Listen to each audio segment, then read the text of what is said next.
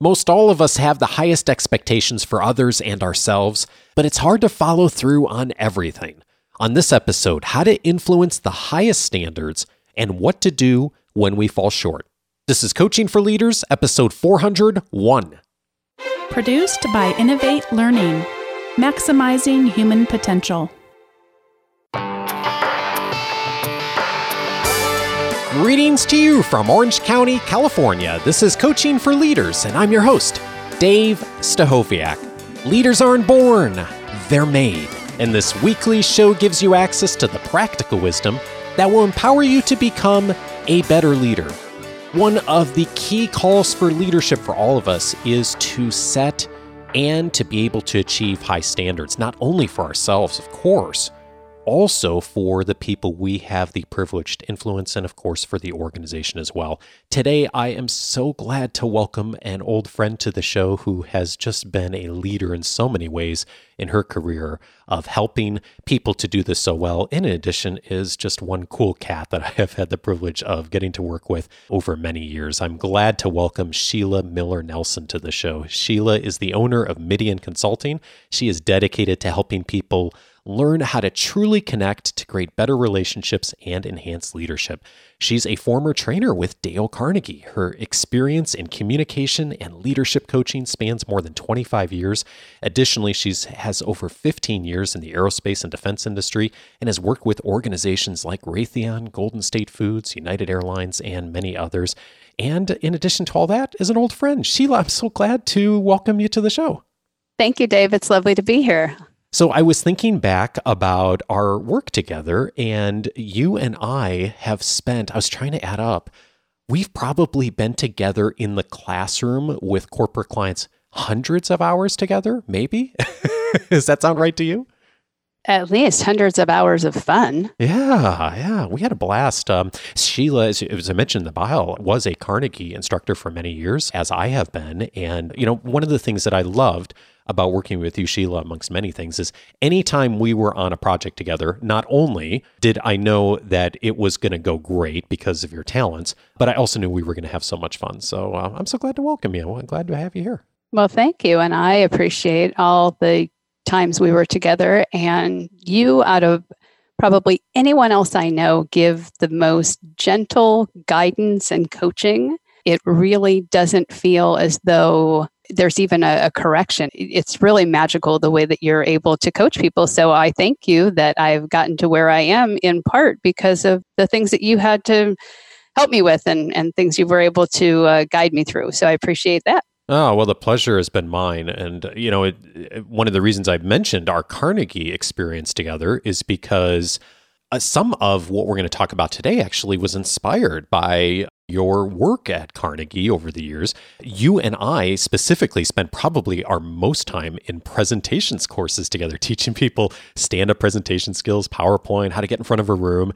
And you have moved on in your own work of doing a lot of teaching of corporate clients and individuals on how you're always presenting. And I'm curious, where did that come from? How did that emerge initially?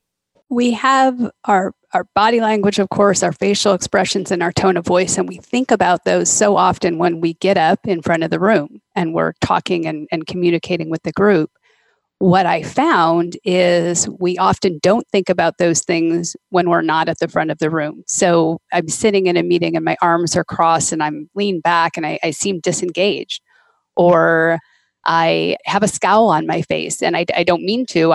Maybe I'm in thought about something else or something at home is bothersome and I'm wearing that on my face while I'm doing business. And the challenge can be the continual messages aren't received in the way we intended them. So sometimes we say, well, I really don't like what's going on here, but I'm going to hide it as best I can. And maybe we don't really hide it as well as we think we do. Or something unintentional is going on with my body language or my face or the way I answer a question, and it's unintentional. But in both of those cases, the communication breaks down, I lose connections with people, and I can really do some damage. And I'm certainly not going for that. So it really talks to 100% of the time, we're representing ourselves. I like to say we're our own PR firm, right? So we're always the one who's representing ourselves. Are we doing it well, and are we doing it consistently? And a lot of times that's just because we aren't, because we haven't given the thought to it. You said the word unintentional there a bit ago, and I want to come back to that in a bit because all of us run into that, right? Like, we know we should be represented ourselves well, and we do show up at a meeting and we don't at all look like we're present, or we're sending the message unintentionally we didn't intend to send. Before we go there, though, one of the things I was really curious about in learning more about what you've been doing recently and bringing in this work in organizations is for how many people this is new information. And I didn't expect that. Like, when you just said, you are your own PR firm, you're always representing yourself, I thought, well, most people know that, don't they? But it turns out that's not always the case, is it? Well, I think I may have led you astray by saying that, Dave, because what I really should have said is it's not so much that it's new again. So, like many things in life, we learn it and then we forget to remember it. And I equate this to flossing our teeth, right? Probably since we were children, we've gone to the dentist or the hygienist and they've, flossing is important. I think when I was in school, I even remember seeing a video about dental hygiene and flossing your teeth and how important it was. And nowadays, we even know that it's not just about having a great smile, right? I mean, flossing actually impacts more of our health, or can impact it. So I know that. Am I doing it on a daily basis? I'll raise my hand and say no. I try to do it. I know that I should do it. And sometimes I even see the dental floss and I think, wow, that extra 10 seconds or 15 seconds, I just don't have the energy to do that. So I'm not going to do that tonight. So it's really not about something being brand new. It's about that concept being revisited or remembered and feeling the importance of it. And I think that's where there's a bit of a disconnect, is that people think a lot of flossing your teeth. I mean, really, in the grand scheme of life, is this something that's going to matter at the end? I don't know. There are probably some medical experts who tell you, yes, it could. But because these things are so small and incremental on their own, we don't really think about the greater importance of them. And then we also think that other people think they're unimportant too. So if I don't care and you don't care, then who cares? Yeah, indeed. And that kind of gets to one of the things that I've been thinking about in the context of our conversation, which is so much, specifically for those of us who are in leadership roles in some capacity, as most of our audience is, what we do or don't do really sets the tone throughout the organization. And particularly, one of the things that really emerged for me pretty early on in my first management role was how the things I struggled with or did not do well magnified throughout my team. All of a sudden, those were the things that they started to not do well. Or if they were doing well before, they didn't put as much attention to it because they saw me struggling with it. Does that play a role here too as well? You absolutely, as a leader, and I say that we all are leaders. We have leadership throughout the day, leadership opportunities throughout the day, whether that's at home, in our community, at work. We've all heard, right? You don't have to have the title, et cetera. And again, we hear that, or we even say that, but we don't necessarily believe it and embody it, right? Am I acting like a leader? Here's an example that I've had quite a bit of really in-depth discussion on this, because when I first bring it up, people say, this is silly. And by the end of a half an hour conversation, we're feeling much more the weight of it. And the example is swearing in a business sense, right, at work. And I will have clients say to me, oh, yes, I swear, or perhaps we're just in class. I'll make an announcement at the beginning of a session that, hey, one of the things we'll do here is be courteous to everyone in the room. And one of those things would include not swearing. And then inevitably someone will swear. And so we'll talk about, well, yes, I mean, it's not a big deal, right? We're all adults here in the room, and lots of people do it. And it's kind of the feeling of, well, just, get over it. It's not a big deal. If I, as a leader, have that attitude, let's say in my staff meeting or throughout the workday, that's no big deal, and I do it and I let other people do it and it's no big deal. Now, one of my team members takes that attitude to a client site, right? So now I've perpetuated it or allowed it to happen. And then they've taken it to a client site and the client is put off by it, or they think it's unprofessional or at least unnecessary. Yeah, it really does come down to how we behave, and people watch what we do, of course, so intently and take direction from it. I remember as a new Carnegie instructor going through certification for the first time, and I'm not sure if you heard this too, Sheila, but one of the things, there's an old quote from Carnegie, and I'm not going to get it right because I couldn't find the exact quote, but Carnegie said something to instructors in the realm of no participant in a training course will ever exceed the standard that's set by the instructor.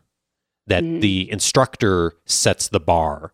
And if the instructor sets the bar in the middle or low, that very rarely is someone going to go beyond that. But if the instructor sets a very high bar, you give people then the freedom to really fulfill their potential as much as possible, at least in a training experience. And that's really stuck with me over the years. And I think about that in the context of what you just said. If you set a high bar, it's a lot more likely that people are going to thrive and set the high bar for themselves, right? Absolutely. And ultimately, we're saying to them when we set a lower bar, I don't want you to try. I don't need you to try. You're not worth it. I'm not worth it. The company's not worth it. The team's not worth it. It's such an absolutely negative message. I mean, I can't think of the good that comes from setting the bar anywhere except high. Now, sometimes people would say, oh, if you set it too high, then people won't strive for it because they know they can't achieve it. I think that a lot of leadership attitude comes into play there. How am I setting the bar? What am I saying about it? And probably most importantly, how am I acting? Am I jumping? Am I leaping? Am I trying all of my might and power to reach and grab onto that bar? Or not? Am I just saying, hey, it would be great for you guys. Here's this really high expectation and standard. But it goes back to what I practice, how I practice, right, is how I'm going to perform. So what I do, how I'm promoting all of this and how I perform, that's going to set the standard for the folks. Because Orrin Woodward, who's a leadership author, has a quote that lends itself to this. He says, average leaders raise the bar on themselves. Good leaders raise the bar for others. Great leaders inspire others to raise their own bar. And that can't happen. Right? That can't happen by me telling you, here's the bar, go reach for it. Yeah. I have to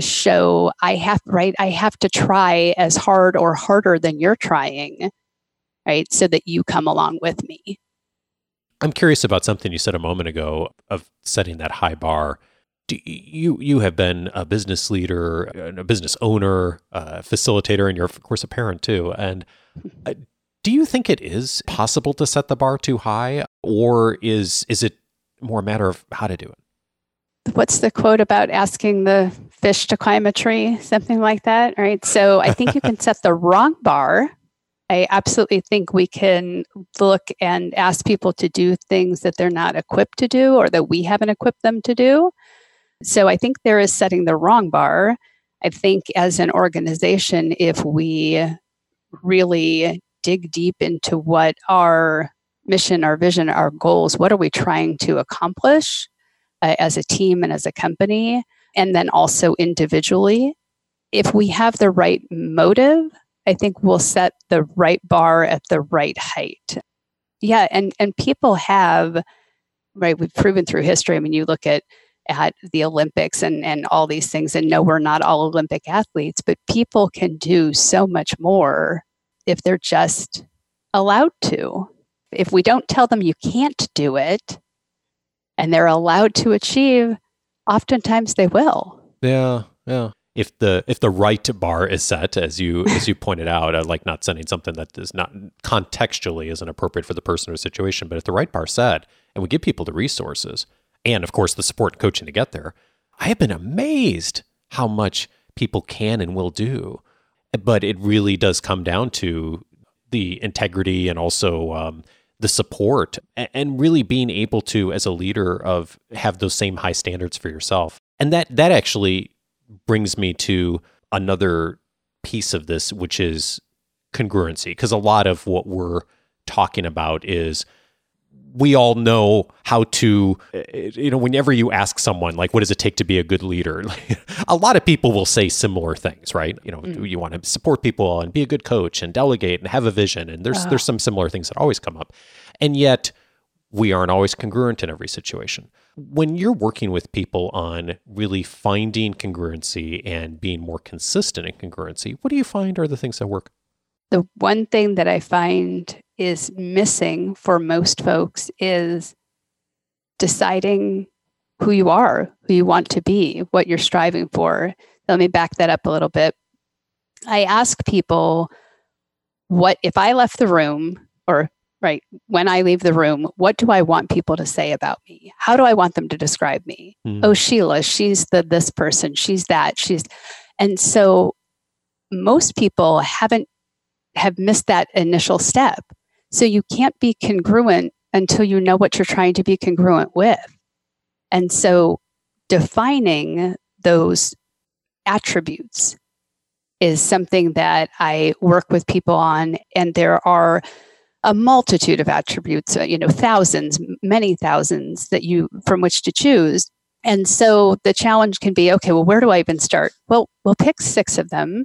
And we'll narrow down the first 3. And you say, well, gosh, that's really difficult because I want to be an honest person and I want to be a family-oriented person and I want to be right there. You're kind of pulled in all different directions. But we're going to pick 3 of them and start working on those 3 first. And there's a very specific way that I help coach people through how to do that. And then I can start to know if I'm being congruent because I know what I'm supposed to be congruent with. Yeah. You mentioned there's a specific way that works. What do you find that works when people are exploring that for the first time, of trying to narrow down to just a couple of those things to begin with? The challenge, of course, can be that it's overwhelming and there's so much. So it's kind of like, what are the first couple that pop out of you? Oh, honest, I'm absolutely honest. Or I already feel that I am that way. So even the ones that we feel we already embody, we're going to maybe take that low-hanging fruit first and say, these are the 3. Now, if I'm honest and I'm a family-oriented person, right, and I'm accessible, let's say those are my 3. Well, I'm going to do a couple of things. I'm going to write those down in several places. And this is simple stuff. It's not easy, but it's simple. The steps are simple. Write those down in a multitude of places. And probably the bigger and more challenging step is I'm going to tell people in my life what I'm doing. I'm on a mission to make sure that I am who I say I am and who I want to be. And today, this week, right now, I'm starting to work on these 3 things. I would like your help. If you see me, A, doing something well, please feel free to let me know that I'm on the right track. Or B, if I'm not doing something. So I said accessible. So maybe one of my team members comes and says, hey, you know what? You said accessible and your door is closed most of the time. I don't really feel like you are physically accessible, or that you're letting us in, that you're inviting us in. So simple things like that. And when we tell other people, which makes, it's that's a kind of a difficult thing to do. I mean, it's simple to go up and tell someone this. It's not easy necessarily internally to do that. When we do that, we're going back to that influence, right? Yeah. I'm your leader. And yet I'm going to tell you that I'm working on stuff. Just because I have the title or I'm in charge or whatever it is that I'm doing that deems me the leader, I'm still working on things. I'm never going to stop working on things. So it allows other people to know that, hey, you can do this too. I think this is such a key point. I'm struck that when I'm in conversations with leaders in our community about making behavior change and doing things differently, that it's often a new thought to share what they're working on with the people in their organization. And by the way, it's not always appropriate to do that in every context, of course, but I think for most of the time, there's an opportunity to do that. And I think about like the kinds of people that I've enjoyed being led by over the years, Sheila, is often they were the kinds of people who were sharing things like that. They'd say, hey, I'm working on this, and as a leader, I'm working on getting better at this as a human being, and I'd love your input. And even if they didn't ask for input, just knowing they were working on something, to me, they just seemed that much more accessible. But also I thought like, wow, they're learning too. And that just set the tone in the organization for learning and growth that we all want to set. Well, and it's also all right. I mean, we're kind of talking in terms of being the leader and talking to our teams about it. It's also all right to flow this up. Right. And again, you're absolutely right. In all situations, this isn't going to work. It's always situational, but where it is appropriate to flow it up as well. Because if not, if I say, hey, I'm going to work on being these, honest and family oriented and accessible, and I never tell anyone, then I get to do my own review.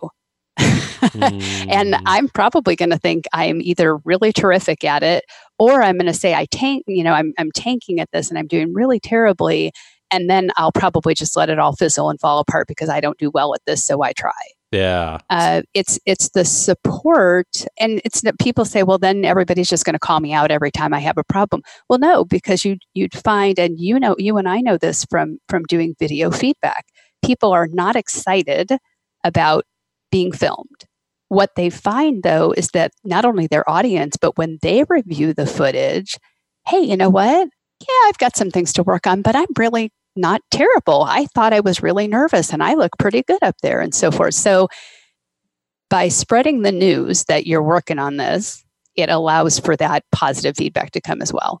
Some of our audience will recall me sharing the 90-day commitment we use in the Academy. And one of the key points of that is exactly what you just articulated, Sheila, of getting other data points, right? Because we can delude ourselves either on the positive or the negative end of how we're doing. But if we get feedback from other stakeholders or data points or like video, like you and I have done in presentations courses for so many years, it gives us a more objective perspective as to how we're doing, right? And if we know how we're doing, then it gives us the privilege to be able to decide what we can do next that realistically is going to help us to continue to improve. And that's part of the being able to set a high standard, is to have a path then to get there, right? Absolutely. And one thing that it also makes much easier, which people find a relief, is when I don't hit the mark. When I get it absolutely wrong, then I'm able to, it is easier for me to come out and talk with others about it because they're already on board with the plan. And we've all had plans that have gone awry or have completely failed, or we've had to pick back up and put back together, that sort of thing. So if people are on board with our plan, when we don't get it right, it's easier for us to say, hey, look, I know that I was working on these 3 attributes, and today I really didn't do this one quite as well as I could have, or maybe even asking for help. This didn't feel like it went well. What could I have done better to be more accessible in that moment to you? Yeah, this is the reality of leadership, of course. And by the way, being a parent, being a human being, is we have these standards we set. We have high ideals, of course, and then we don't meet them for whatever reason on any given day. And of course, that's just the reality of doing this. When we stray, you've mentioned some of the pieces of handling that well. What is the right way to acknowledge it? How do you help people to frame that? But the first thing is, the right way is right now. As soon as that happens, people say, oh, well, this happened yesterday or last week or last month, and now I don't know what to do. It's don't let another second pass. If I step on your foot, I'm certainly not going to wait a week to apologize to you, right? It's going to happen. It's just kind of instinctive. I step on your foot. Oh, I'm sorry, Dave. So if we miss that opportunity to, and it's not necessarily apologizing, but just addressing the fact that we've missed the mark, or something has not gone the way that we said it was going to, or we wanted it to. And we all do this. This is human, right? We get a little more anxious with each passing moment that we haven't addressed it. So my first thing is immediately, in fact, I just had a case come up, was talking with a gentleman last month, and he said, I did a presentation in December, and I basically told somebody all the things that were wrong in their organization. And not only did I tell them, but I wrote it in a PowerPoint and gave it to them. Oh, no. And that certainly isn't who he wants to be. He wants to be a collaborator. He wants to be someone who's known for his teaming and his support. So even though a couple months had passed, I said, okay, so go back to that person. And we talked about absolutely, all the steps to address it.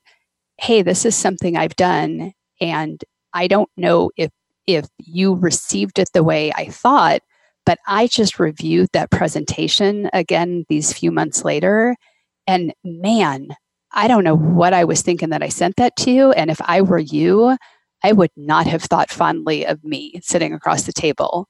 And so having some humility in that and just saying, why did this come up now? Or what makes you, hey, Dave, you called me 2 months ago and I never called you back, and I really feel bad. And I was just going through cleaning out some voicemails and I cannot believe it. Just addressing it because it happened.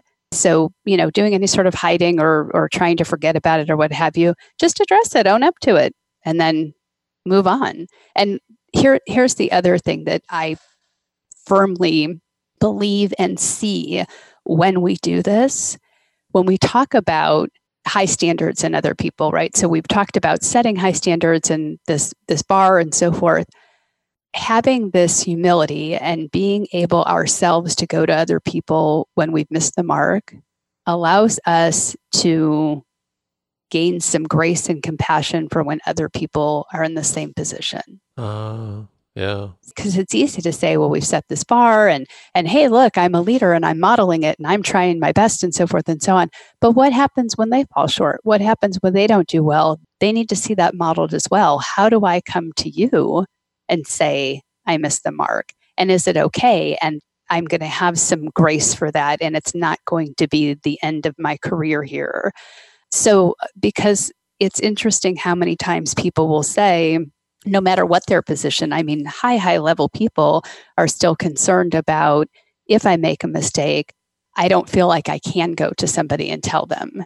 Organizations have kind of broken us in a way on this. We're getting a little better in a lot of places, but traditionally, of course, reviews happened once a month or annually or quarterly or whatever the cadence was in the organization. And we didn't talk a lot about performance between those times.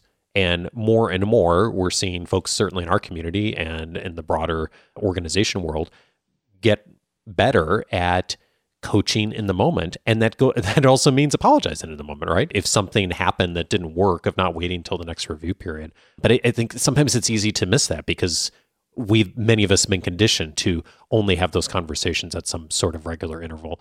I also hear you making this distinction, Sheila, too, of we can both set the high standard in the organization and ask people to meet that high standard. And we can and will, as human beings, fall short of that occasionally and be real and be transparent when that happens and even ask for forgiveness when it's appropriate to do so.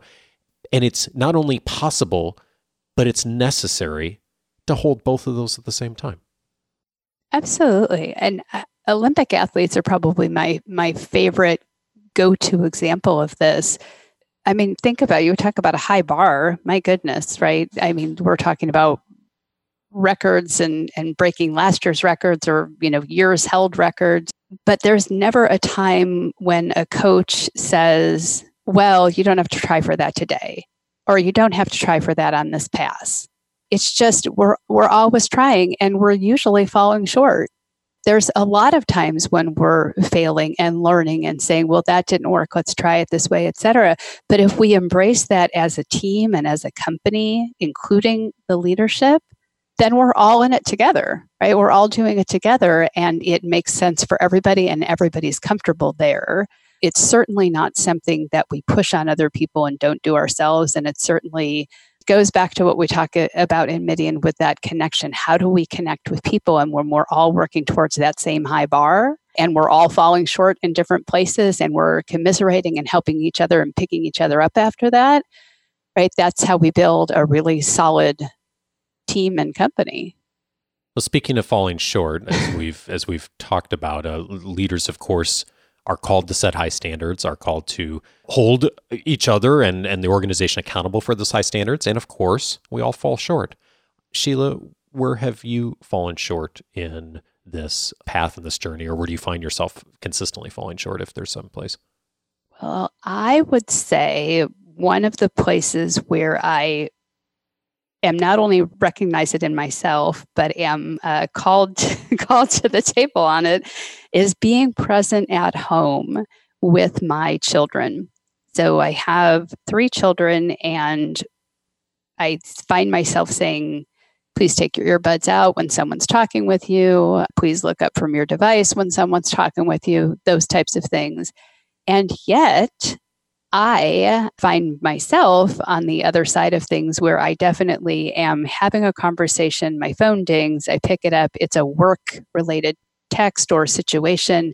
And so I get distracted and I start working on that. And my kids will say, hey, I thought we weren't allowed, you're supposed to look at somebody when you're on, instead of being on your device. Now, I laugh about it because there's that lighthearted kind of surface, right? Oh, that's right. That's funny that the kids are now teaching the leader. The sad part about it is, and the part that really, quite honestly, hurts my heart, is that in that moment, I'm saying to my kids, work or the device or right, my client, something else is more important than you. And when I look at my list of attributes, being a mother, being a family-oriented person is high on my list. But in that moment, I'm not honoring what I've written down on my list. So, like I say, it's got that kind of surface lightheartedness to it, but underneath it all, it really is speaking to who I am and what I'm choosing to do, but then how I'm influencing my kids. That's a small thing, going back to where we started this conversation, where a lot of people would say, oh, that's no big deal. People pick up their phone all the time. It's no big deal. That's what we do in society today. That's not what Sheila does. That's not what I stand for. That's not what I want to be represented as and known for. And yet I fall short all the time. Well, thank you for sharing that. I really resonate a lot with that. I think I mentioned on the show before, one of the challenges I know I have, and I suspect a lot of people in our community do as well, is we work really hard to be present in the workplace and with our clients and with our colleagues on a daily basis. And many of us, not everyone, but many of us, our best hours of the day, when we're most awake, we're most alert, we've got our most energy, are during those times. And then we get home at the end of the day and we're not at our best because we've had a long day and we've spent a lot of time doing a really great job of being present and listening and coaching. And one of the places I find myself struggling and falling short on the high standards is I have really high standards for being kind and being patient. And I do that really well, I think, most of the time, at least with clients and in professional interactions. And then I don't do that as well with our kids some days. And there are times that that's justified, but more often than not, when I do lose my temper, it's not justified. And I remind myself of that dichotomy often that you mentioned too, Sheila, of that, we really do need to walk the talk. And sometimes the people we espouse of being most important in doing that well are the people that tend to suffer from it the most. So I think it's a good thing for all of us to be mindful of in the pursuit of setting and achieving these really high standards for ourselves. Sheila, I've had the privilege throughout my career in training to work with so many different kinds of instructors, and so many have just influenced me in wonderful ways. And you and really one other person in my experience at Carnegie are just at the top of my list of people who not only are so incredibly talented in the classroom and working with clients, but also just fabulous human beings. So I'm so glad you were able to share some of your wisdom with us. Thank you so much for the work you do. And we're going to have links to everything you're up to in the show notes. And if your organization's looking for someone who's doing a great job at helping people get more effective through training, Sheila's a wonderful resource for you. Thanks so much, Sheila. Thank you, Dave.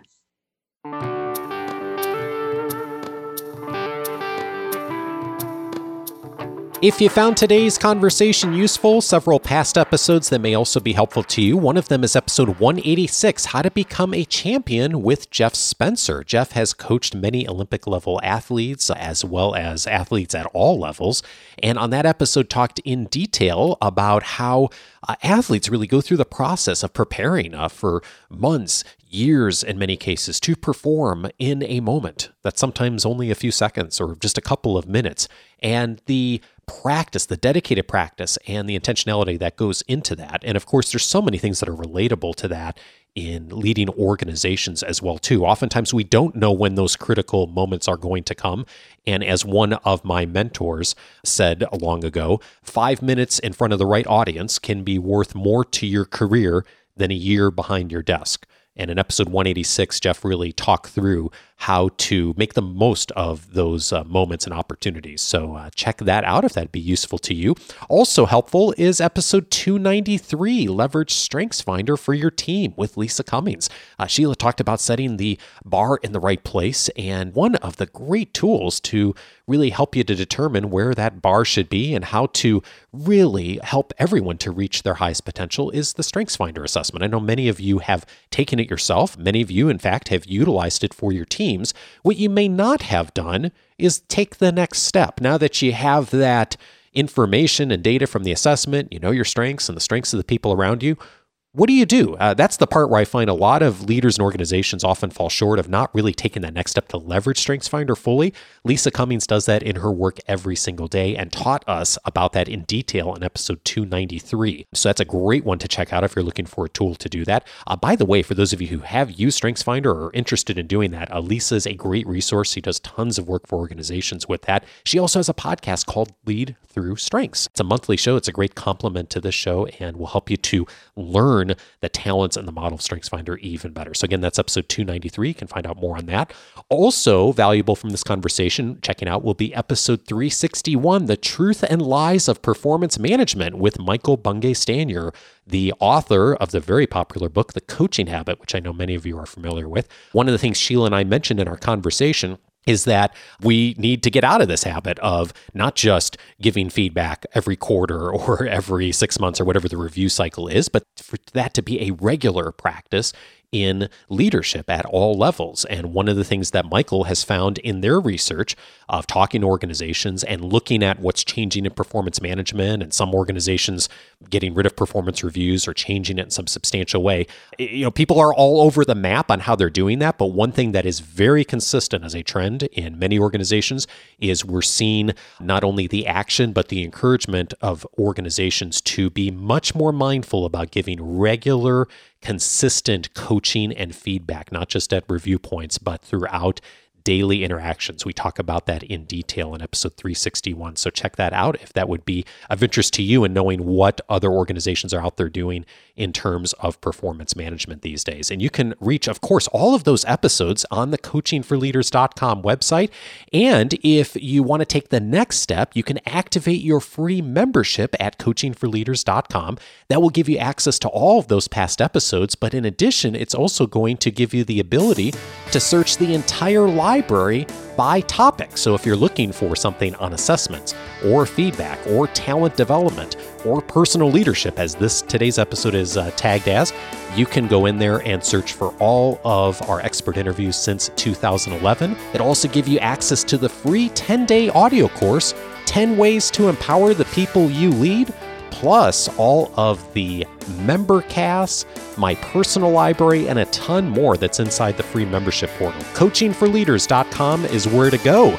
Bonnie and I are back next week for the monthly question and answer show. If you've got a question you'd like to submit for our consideration for next week or the first Monday of every month when we do the Q&A show, go to coachingforleaders.com/feedback. Submit your question.